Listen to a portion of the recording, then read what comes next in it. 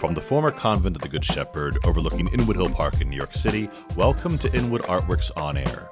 It's where you meet the musicians, filmmakers, writers, theater makers, and artists of all stripes that make their home what we affectionately call upstate Manhattan. I'm your host, Aaron Sims, and today we welcome actor Jeffrey Hardy. Jeffrey trained at Lambda and has had an international career as an actor. He was a member of New Shakespeare Company of San Francisco and worked in London's West End and repertory theatre in UK, off-Broadway, and toured in the US, Austria, Germany, Sweden, and his native Australia. With Dame Judi Dench, he was a founding director of the Royal Theatre Company, Donald Sinden's production of The Importance of Being Earnest with Wendy Hiller, Brian Forbes' production of The Living Room with Michael Dennison and Dulcie Gray, Tim Luscombe's production of Noel Coward's Semimonde with Judi Dench, and Tim Luscombe's production of the Browning version and Harlequinade with Paul Addington and Dorothy Tootin. In the Noel Coward world, he was a close personal friend of Joyce Carey, Joan Hurst, and Graham Payne. He has taught Shakespeare for the actor in London, Australia, and New York, and is adjunct professor at the New York Institute of Technology. He currently lives in New York and is working as a barrister and an attorney at law. He is married to Chantruse Shanafar, well known for her interpretation of the Noel Coward songbook. We're going to talk to him about his career on stage and so much more. But first, let me welcome you, Jeffrey, to Inwood Artworks On Air. How are you, sir? I'm well, thank you, and it's nice to be in Inwood on this very lovely day. Thank you. Thank you for having me. And it sounds like I'm in very august company. Me. Absolutely. Where else would you want to be around? I mean, come on. It's all about you today, my friend. Let me tell you. Well, thanks for being here. And there's many things that I admire about you, but right clear up the top, aside for your dashing good looks, of course, I would mention is your apparent love for language. Mm-hmm. Just to review some of the authors in your bio, Shakespeare, Wilde, Coward, I could be happy making a career out of solely performing the work of those authors, and you did for many years. And I can only ask, how did immersing yourself in their worlds affect the direction of your life?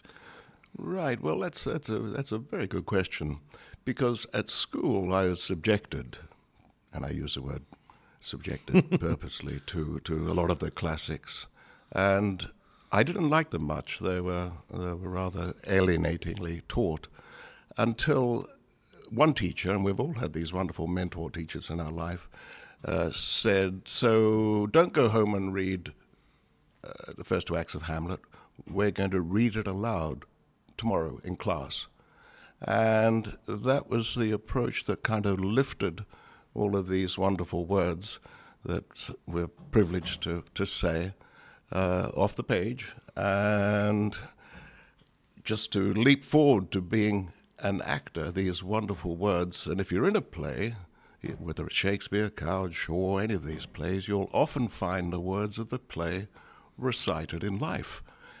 So it's Hamlet, really, holding the mirror up to nature. So those words spring into your life and take on a whole meaning of their own if you're introduced to them well, or if you discover them in some way through your own efforts. A good teacher, of course, is the best place. Or doesn't have to be active teaching. It can be going to see a wonderful production of Nicholas Nickleby or Hamlet with an illuminating cast.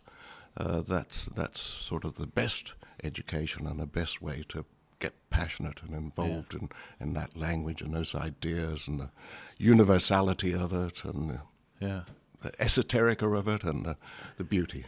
So you started from the formal education aspect, because sometimes people see a Nicholas Nickleby or they see that, and then they're caught in a production and go, I want to do that. But you actually started with the words and started with hearing the language. Yeah, initially. But of course, in fact, I had never, Nicholas Nickleby, I had not seen it.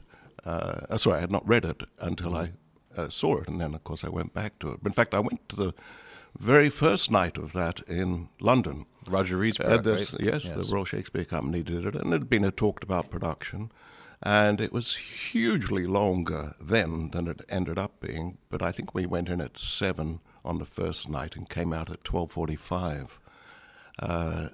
And that sounds like torture. but it went like 2.5 hours at the most. It was so quick, it was so engaging, so elevating, so moving, made you reach deep down inside. Yeah. And then the next night it was probably about an hour shorter. It went to about 11:30, but the day between disappeared with excitement to go back and see the second half of it, and it got crap reviews. They hated it, and they said too long, da da da da da da. And there was this is a well-known story in the British theatre anyway, and Michael Billington, who I think is the critic for The Observer still, said to his fellow critics, you need to reassess this. This is a major theatrical achievement, and the production qualities of it, the illumination of Shaw, the performances, and they did exactly that. The critics came back. I think it was whittled down perhaps by about an hour for each night, but the critics came back and said, we retract our previous reviews, and Which is unheard of. yes, and this is a major achievement. It's even more unheard of having a critic review other critics. Yes, well, indeed, yeah. Yeah, it's true. But that's the kind of excitement that, you know, for those of us who are still passionate about theater, which are many, you know, it's seeing productions like that. It's almost like you're chasing those experiences again in the theater to have again. Like you have these very few talked about illuminating performances that inform you, and then you end up going to see, you know, for every one of those you see 100 pieces of theater that you could probably forget about. But there's one or two pieces you see every couple years that come along. And these works just they fill you, right? I totally agree with you, and in fact I don't know if other people are like this. I suspect you are. If somebody says, what are the great things that have happened in your life, you'll talk about having great parents, or going to great school, having a great job, or a great partnership. But I would include in those probably 3 or 4 of those wonderful productions that I've seen that they get tattooed into your soul and heart. And you have them forever. Similar with some films are the same, but of course the excitement of seeing something live is very special. How about as an actor? Can you? I rattled off a few of your credits. What productions that are tattooed on your heart? Okay. Well. The ones where I played big parts. But enough about you, Jeffrey. So I have fondness for As You Like It, Shakespeare's As You Like It, which I played. I played when I was a very young man in it for the New Shakespeare Company in San Francisco, and I think I was one of the rustics in it and one of the Forest of Arden folk. But I did play Orlando, which is a good part for me. It's a good part. Very thankless role, but a good part. It is, yes. I did play that at the Belgrade Theatre in Coventry in a rather interesting and pretty distinguished production. So that's certainly one that I have a fondness for. But very often it's the company you keep. So you mentioned I did a tour produced in London, and first off with Paul Eddington and Dorothy Tewton, who probably aren't known in this Not country. in the States very well, unless I would say our parents' generation would know them more than our generation. Right. More. Well, Paul would be best known in this country for playing in Yes, Prime Minister. But he was a very, good heavens, a long-term career he'd had working at the National Theatre and in the West End, and a lot of television work. So that tour was particularly meaningful for me, having produced it in London and then being cast in the tour and touring Australia. So all my relatives who used to shake their head in despair at Jeffrey's off in London in the theatre, were able to come and see it, and my schoolmates and all of that. And of course, not only were they particularly wonderful pieces of theatre and writing, but to be in a company that's led by not the fact that the actor is distinguished, but such a kind and accomplished actor as Paul was very special. And there's a little validation in that too, right? Because, you didn't come from like a family of acting, like an acting troupe family. No, mate, I come from suburban Aussies. Exactly. So I'm of the same ilk. Like I'm the only artist of any kind in my family either side, and so you're going to do what? And so to come back and to show, say, perhaps the quality, we'll say, of there's a bit of validation. I think with that, of being able to come in with a production like that and saying, "See, I wasn't crazy after all these years. Well, I'm still crazy, just not the kind of crazy you thought I was, right?" Yeah, exactly. Gotcha. Yeah, but validation is important. I think when you're a young actor, and it's probably changed somewhat now, because I think so many people think it is a quick route to a fortune and fame and that sort of thing, and of course the reverse is absolutely the truth, that it's a quick route to poverty and that should be the title of your autobiography, A Quick Route to Poverty, Jeffrey Hardy's story. But as you progress through your career, even I didn't start out that way, but even if you do, I think your wisdom makes you realize that you're well, it sounds corny, serving literature, serving the arts, and illuminating storytelling and improving people's lives and lots and giving them perspective. Yeah. Well, speaking of storytelling, you're also very involved in Noel Coward Society, correct? Yes. Yes, I am. And that's a curious connection to that, which is an interesting story. If you'll bear with me, I'll make it short. Well, I mentioned your bio particularly because there's three very interesting people that were very close to Mr. Coward that you had close relationships with as well. Correct, yes. So when I was, my first job out of LAMDA, London Academy of Music and Dramatic Art, was at Repertory Theatre in Farnham, Surrey, which is a small town just outside of London, and it was at a theatre called the Redgrave Theatre, which was named for Sir Michael Redgrave, who was one of the great actor knights of very big family of actors. And I was in a production of Alan Bennett's 40 Years On, and I've been in a few productions there. So these were rather unique days. These days are gone. Repertory theatres don't really exist in the UK anymore. So I was very lucky to capture that, and that was really the background for so many actors in the UK, that you'd get cast in a series of shows. You'd have 1 week rehearsal, and you'd be playing a lead, then you'd be playing a spear carrier in the next production. So that was training beyond training, and a wonderful orientation to the world of the theatre, and really the stamina you need to have to be an actor. To be a busy actor.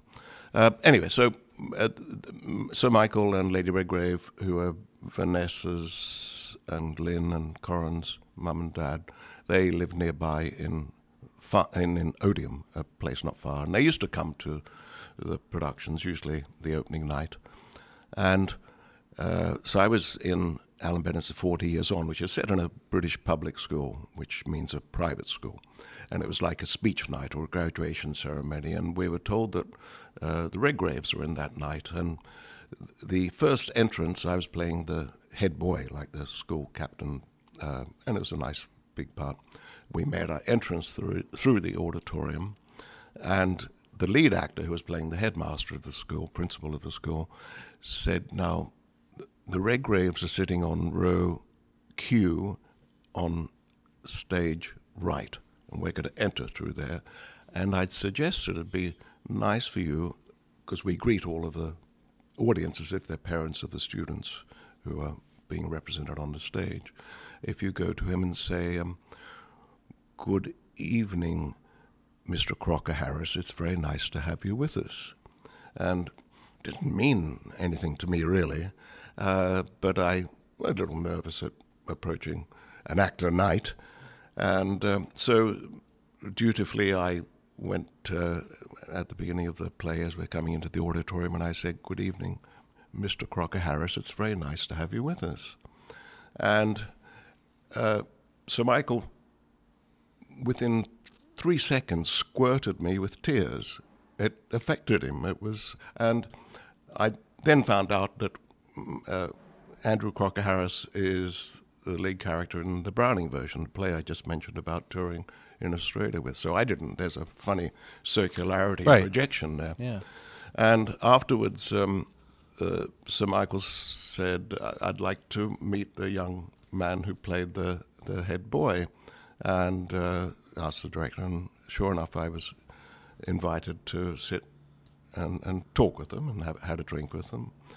And he was very more interested in me than I pretended I was interested in him, and he was intrigued by the fact that I was Australian, because he'd had a long association with Australia and knew several actors. And he said, Jeffrey, I wonder if you could try and find out, and he rattled off 3 or 4 names of people, and let me know how they are and give them my greetings. They were not people I knew, but they were people I knew of.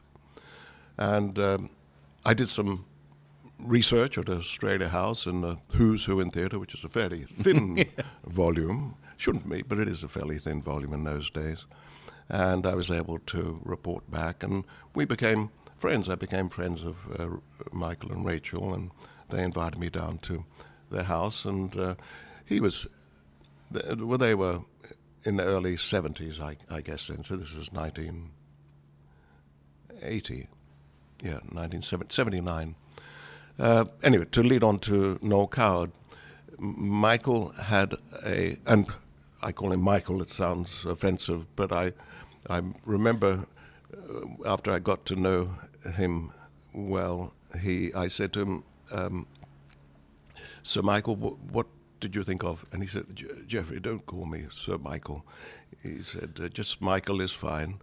And he said, I remember Cyril Cusack saying that the only trouble with getting a knighthood is that you get this thing, what's called a surcharge, attached to it, and everything costs you double, and people give you deference you don't deserve. Just call me Michael. And but Michael had a secretary called Joan Hurst, who he used to share with Noel Coward.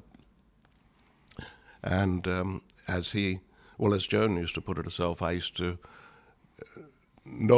I'd have Noel in the morning, and Michael would do me in the afternoon. Poor choice of words.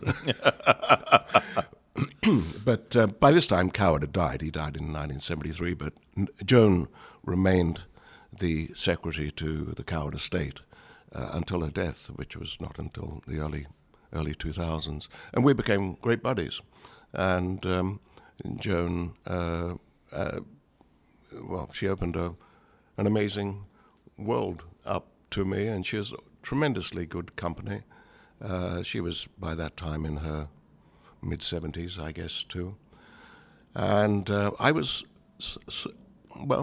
unofficially a spy for the Noel Coward estate, because I was delegated to go off and see productions, and not only see productions and as when they're out of town, and give my view on whether they were suitable to come into town, or if they were well done, or who to watch as a director or actors, but also to see if there are any rogue productions that weren't authorized in terms of copyright being and royalties being paid.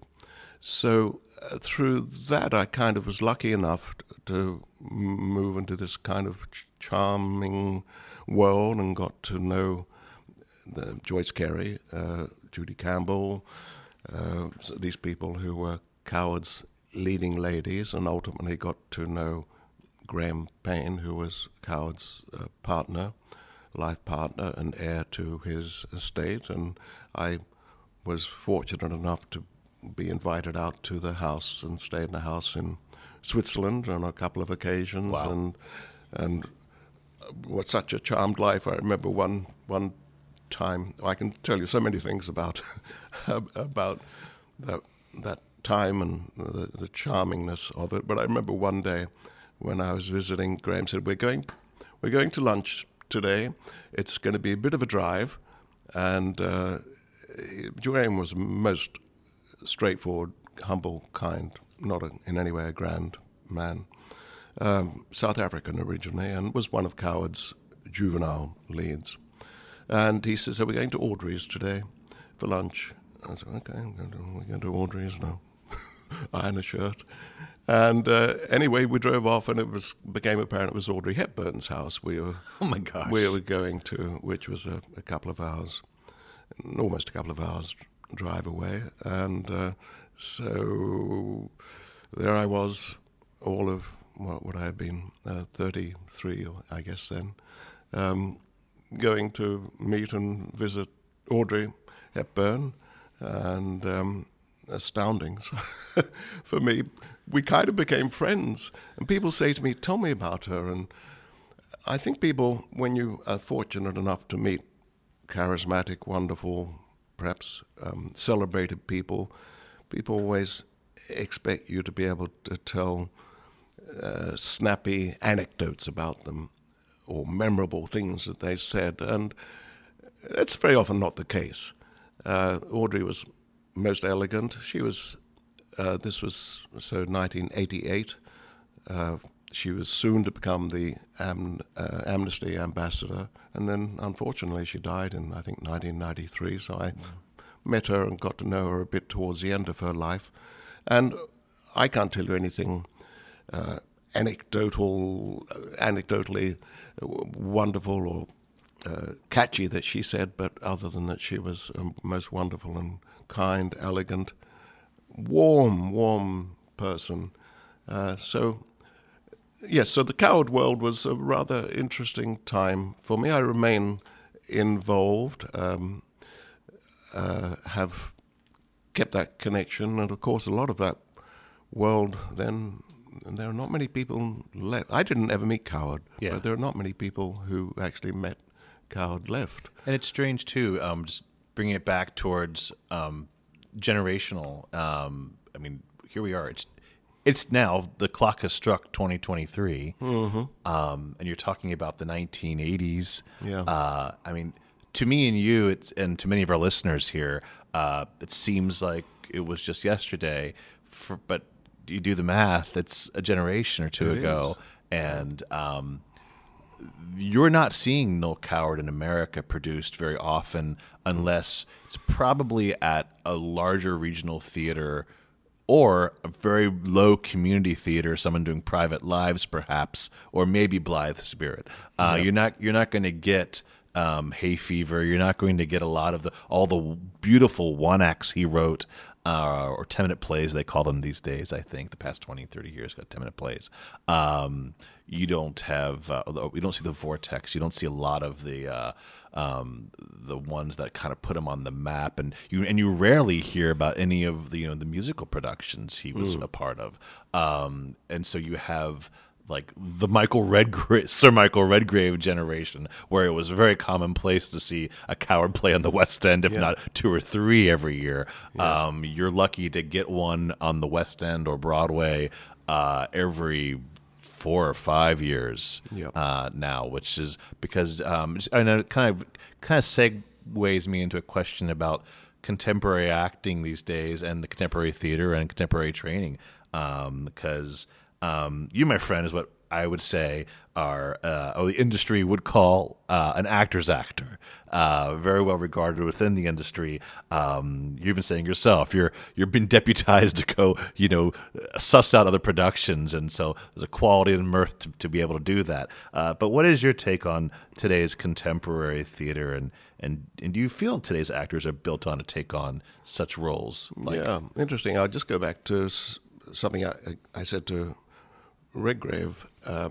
So this would have been late 70s, perhaps early 80s, and I remember saying to him, and it was kind of a gauche question, really. I said to him, so your circle, which was Olivier Gielgud, Vivian Leigh, Peggy Ashcroft, Ralph Richardson, will they be reproduced? Do we have the great personalities, the great leaders of the theater as you had? And he said, and it's a quote, and I cannot tell you who it's from, but he said, well, I think, as so-and-so said,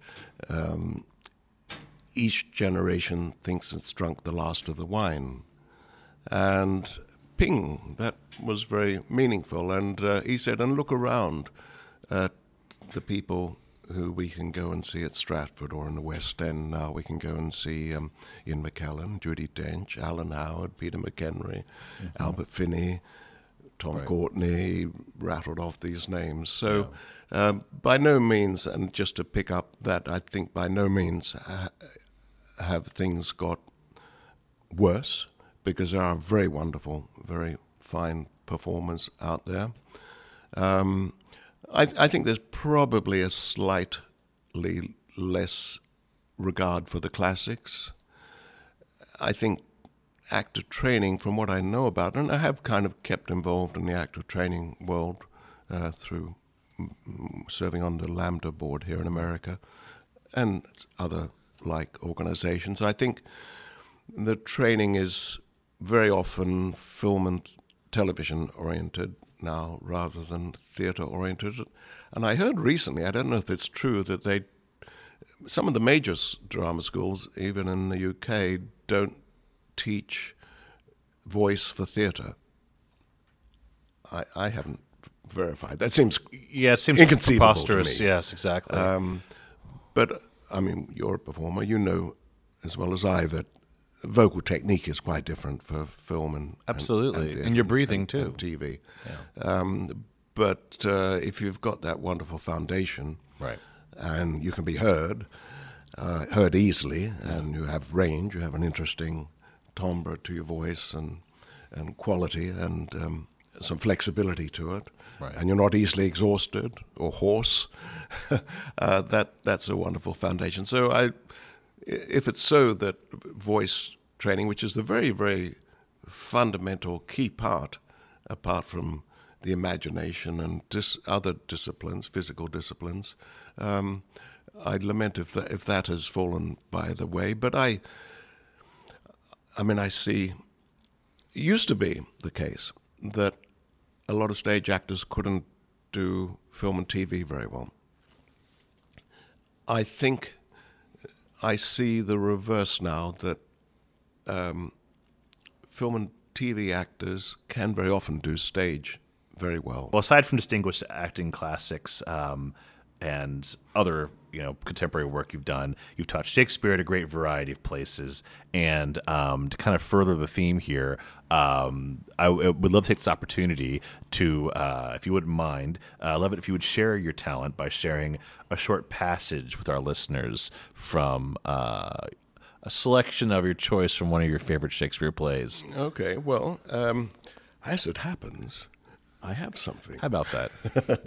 So I had a choice, but I think I'll settle on the one which I feel most comfortable on. So it's a rather well-known piece, but it's enjoyable, and it's nice to be reminded of it all the time. And it's Jake Weiss in As You Like It. All the world's a stage, and all the men and women merely players. They have their exits and their entrances, and one man in his time plays many parts, his acts being 7 ages. At first, the infant, mewling and puking in the nurse's arms, and then the whining schoolboy with his satchel and shining morning face, creeping like snail unwillingly to school. And then the lover, sighing like furnace with a woeful ballad made to his mistress' eyebrow. Then a soldier, full of strange oaths, and bearded like the pard, jealous in honour, sudden and quick in quarrel, seeking the bubble reputation even in the cannon's mouth. And then the justice, in fair round belly, with good capon lined, with eyes severe and beard of formal cut, full of wise saws and modern instances. And so he plays his part. The 6th age shifts into the lean and slippered pantaloon, with spectacles on nose and pouch on side, his youthful hose, well saved, a world too wide for his shrunk shank, and his big, manly voice turning again towards childish treble, pipes and whistles in his sound. Last scene of all that ends this strange, eventful history is second childishness and mere oblivion. Sans teeth, sans eyes, sans taste, sans everything. Awesome. Thank you so much. Sure. Greatly appreciate you sharing that. Brings you back. I actually did that show many a year ago as well. Who were you? Well, I was far young, but to play the part. But apparently, when you're doing the rep system, you're doing two other shows, and they put you in this one. I was Duke Senior of all people because of my stature, and they could. And of course, I was. Another thing you don't do very much these days: put old age makeup on actors, and beards and mustaches, and speaking of all that stuff, so that doesn't get you. Usually cast a person who's 60 or 70 years old these days who has but the thing is you have to have the endurance to do the role, right? Right. So nowadays we paint the lines out rather than painting them on. Yeah. Well, that's for us we have to watch out and a lot of shiny base to keep it going there. But what a wonderful passage, and it's so significant. People don't realize that's from a comedy. If you didn't know, it's from As You Like It, as you said. It's a comedy, and Jaques. Do you want to talk a little bit about the context of Jaques for a second? Yeah, I mean, I think they think Shakespeare played Jaques actually. Yeah. Shakespeare was an actor, as you all likely know, but he was a rather world-weary. Yes. Cynical man, and he was sort of the sage, I suppose, as young Orlando is an outcast from his home, right? Sort of on the passage to manhood, I suppose, and falls in love in the forest of Arden with Rosalind, who's disguised as Ganymede, right. And Jaques is his cynical sage accompaniment, and right. Yeah.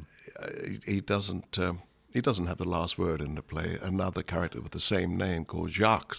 Right.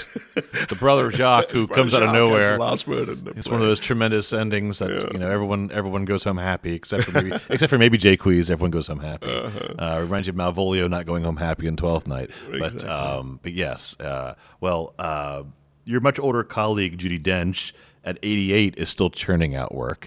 Oh, amazing. Yes. Being such a young pup in comparison, it leads me to ask you, aside from your law work, what interests you now to pursue in this phase in your life and career? All right. Well, so I'm heading towards 70, almost there. The life has been utterly charmed and charming. Not any great tragedies, personal tragedies in my life. Ups and downs, as we all have. I have a great joy in my life.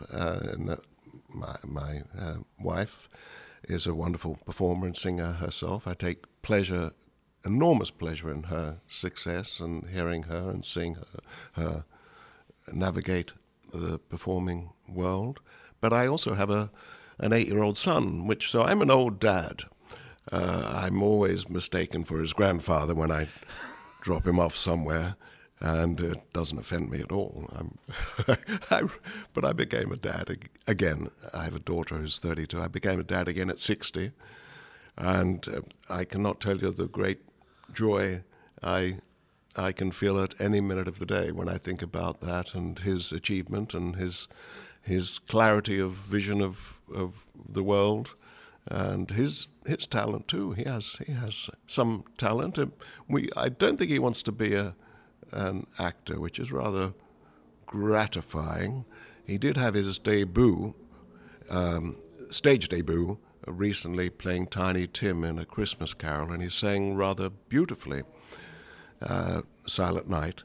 And Tiny Tim has only 2 lines, and the line is the same for each of them. It's and may God bless each and every one of us, or something like that. And I said, and they occur one at the end of the play and one halfway through, and I said, Dawson, so they're different contexts, and you need to just think about that they would be said differently. So the first one is to the Cratchit family, God bless each and every one of us.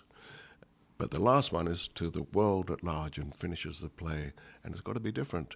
And sure enough, he remembered that line reading. I gave him a line reading, sorry. But he invented the last one himself, which is, and God bless each and every one of us.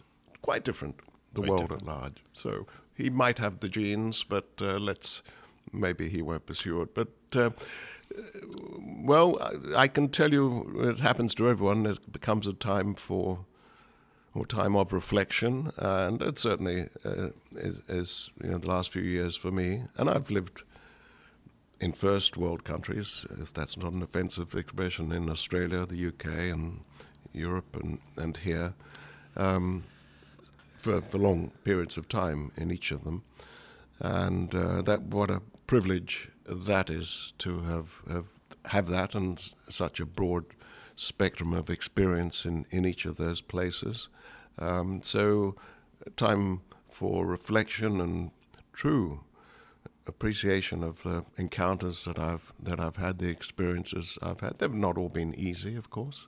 It's easy to see the greatest hits as what one's life is, but there have been hard times, uncertain, insecure times. For basically a shy person, I'm quite a shy person, but have certainly been invited into an interesting world and happily accepted that invitation. So they're the joys. I'm not going to become a soccer star. I'm not going to become a rock star anymore. I know that. I probably won't win an Oscar or a Tony or an Emmy. Who knows? Yeah, there's still time. But how rich it's been to think back, and the privilege and the glimpse of the world of really great achievers and people who have left their mark. And hopefully we all do that equivalently to whatever our circle is. And of course we do it with our children and with our friends. And you keep sharing that experience, and you keep sharing. You just said, you share it with your wife, you share it with your son, you share it with your contemporaries, and so reflection also brings wisdom, and also imparting that wisdom with others and sharing it, as Sir Michael did to you, and a few others might add along the line that we've spoken about here today. So and also, like I said, and just tangentially too, is like you share it in your everyday work too. I mentioned you're a attorney, and so I can't even tell you. Haven't you found to be the same lot of transferable skills there? You're always dealing with complex language. You're always dealing with some kind of storytelling, and you're playing an intention, trying to get what you want. Yes. So that's acting. You've actually picked up on exactly the right thing, because a lot of people think lawyering and acting are the same because you have a loud voice and you wave your arms around, presenting trial lawyering, that is. But of course, that's a very superficial analysis. But the similarity between the law and being a performer, a theatre performer or performer, is what you said, and also they're both research subjects in a way. Law certainly is, and theatre, or being an actor, can be enveloping a life, or inventing a life, or researching a life. Discovering a world. Discovering a world, yes, and a backstory and a forestory if there is one. But what's most akin between the two, in my view, is that they're both arts that require utter focus and concentration. So when you're on the stage or in a film, they say action, utter focus and concentration, that world of the character is all that exists. And similarly, if you're doing a case, a law case as a trial lawyer, the world of that case that you're fighting for is all that exists. And a senior barrister back in Australia, I remember him saying to me, we are all momentary experts, lawyers, because we get all of this knowledge, we put it into a bath with a plug in it and fill up all of these facts and technical information as to how it happened, what the alternatives are. And at the end of the case, we pull the plug out of the bath and it all runs out. Then put the plug back in for the next case. And being an actor is the same sort of thing. You get a part, and if it's a meaty part, even if it's not, you should do the same kind of work. You put the plug in and you fill up all of that knowledge in the world of the actor, the world of the play, and you do your season or your film take, and then at the end you pull the plug out and put it back in, ready for the next one. So that's a good parallel, I think, between the two. They're not necessarily in conflict. No. I think they're rather in harmony. In my day, when I went to law school, and this was in Australia, perhaps differently from here, but a lot of people drifted into law because they didn't want to be doctors or scientists or just do an arts degree. So they had some flair and passion, and they went into law, and they were kind of métier manqué actors, really. And I think it's the same here. A lot of audience members of theatres are lawyers. There's a great love of literature and the word and the dynamics of people. I think so too. And you've given us many pearls of wisdom, and I was going to ask you, because I do feel that part of this podcast is a bit documentary and it's a bit also educational. And I was going to ask you if you had any imparting words for the up and coming generations, but I think you've shared the wonderful, the bathtub and the drain imagery and the metaphor and the stories here. I think you've given a lot of people who are looking for a life, either in the arts or theater or just a little bit of insight into it, a lot to chew on. So I want to thank you so much for coming in and sharing your experience with us here today. Yeah, it's my pleasure, and I hope it's meaningful and people can see how enriching it's been to me just to commit to something, to an idea, and pursue it as much as you can. And thanks for being part of our Inwood community up here, too. I'm an Inwoodite. You are. A long time. 10-year Inwoodite. Yeah. My wife is a 24-year ago Inwoodite. Yeah. She lived just across the road from here for Absolutely. several years. So you're part of the hood. You're part of the community. Jeffrey, is there anywhere we could send people, by the way, on the interwebs? Well, good heavens, it would be embarrassing. I occasionally subject Shane and my wife to things that are put up on YouTube. Did this just this last week. In my early career in London, I think it was my first big television role was in an Ivor Novello musical called The Dancing Years. Very syrupy, Ruritanian thing, and I happened to find it on YouTube the other day. So if you Google that on YouTube, folks, or Google and then YouTube, search that. Yes, you can see quite a lot of my stuff. You look me up on IMDb. Look him up. And if you want to hire him, you can talk to me. Send me an email, and I'll be his agent for pushing him out there to you guys. If you guys want to hire him, he's available, or maybe he's not, depending on how busy he is. Difficult to say. Again, thank you, Jeffrey Hardy, for being here. Thank you, Aaron. It's a great pleasure. Thank you. So this is an Artist Spotlight episode of Inwood Artworks On Air. It's where we meet the musicians, filmmakers, writers, theater makers, and artists of all stripes that make their home here in Upper Manhattan. If you have a moment, please show us some love right now by rating and reviewing this podcast on Apple Podcasts. That really does help. Many thanks to the Church of the Good Shepherd here in Inwood for hosting us, and to HideSites.com for uptown promotional support. You can support On Air and all of our programming by making a tax-free donation to Inwood Artworks at inwoodartworks.nyc/donate or via Venmo at Inwood Artworks. You can follow us on social media as well at Inwood Artworks and all of our social channels to keep up all that we do, which includes the Inwood Film Festival, Filmworks Al Fresco, pop-up art galleries, live performances, and so much more. Inwood Artworks On Air is proud to be supported in part by public funds from the New York State Department of Cultural Affairs in partnership with the City Council. Inwood Artworks programming is made possible by the New York State Council on the Arts with the support of the Office of the Governor and the New York State Legislature. From the top of Manhattan and the bottom of our hearts, thank you so much for tuning in. This is Aaron Sims for Inwood Artworks On Air.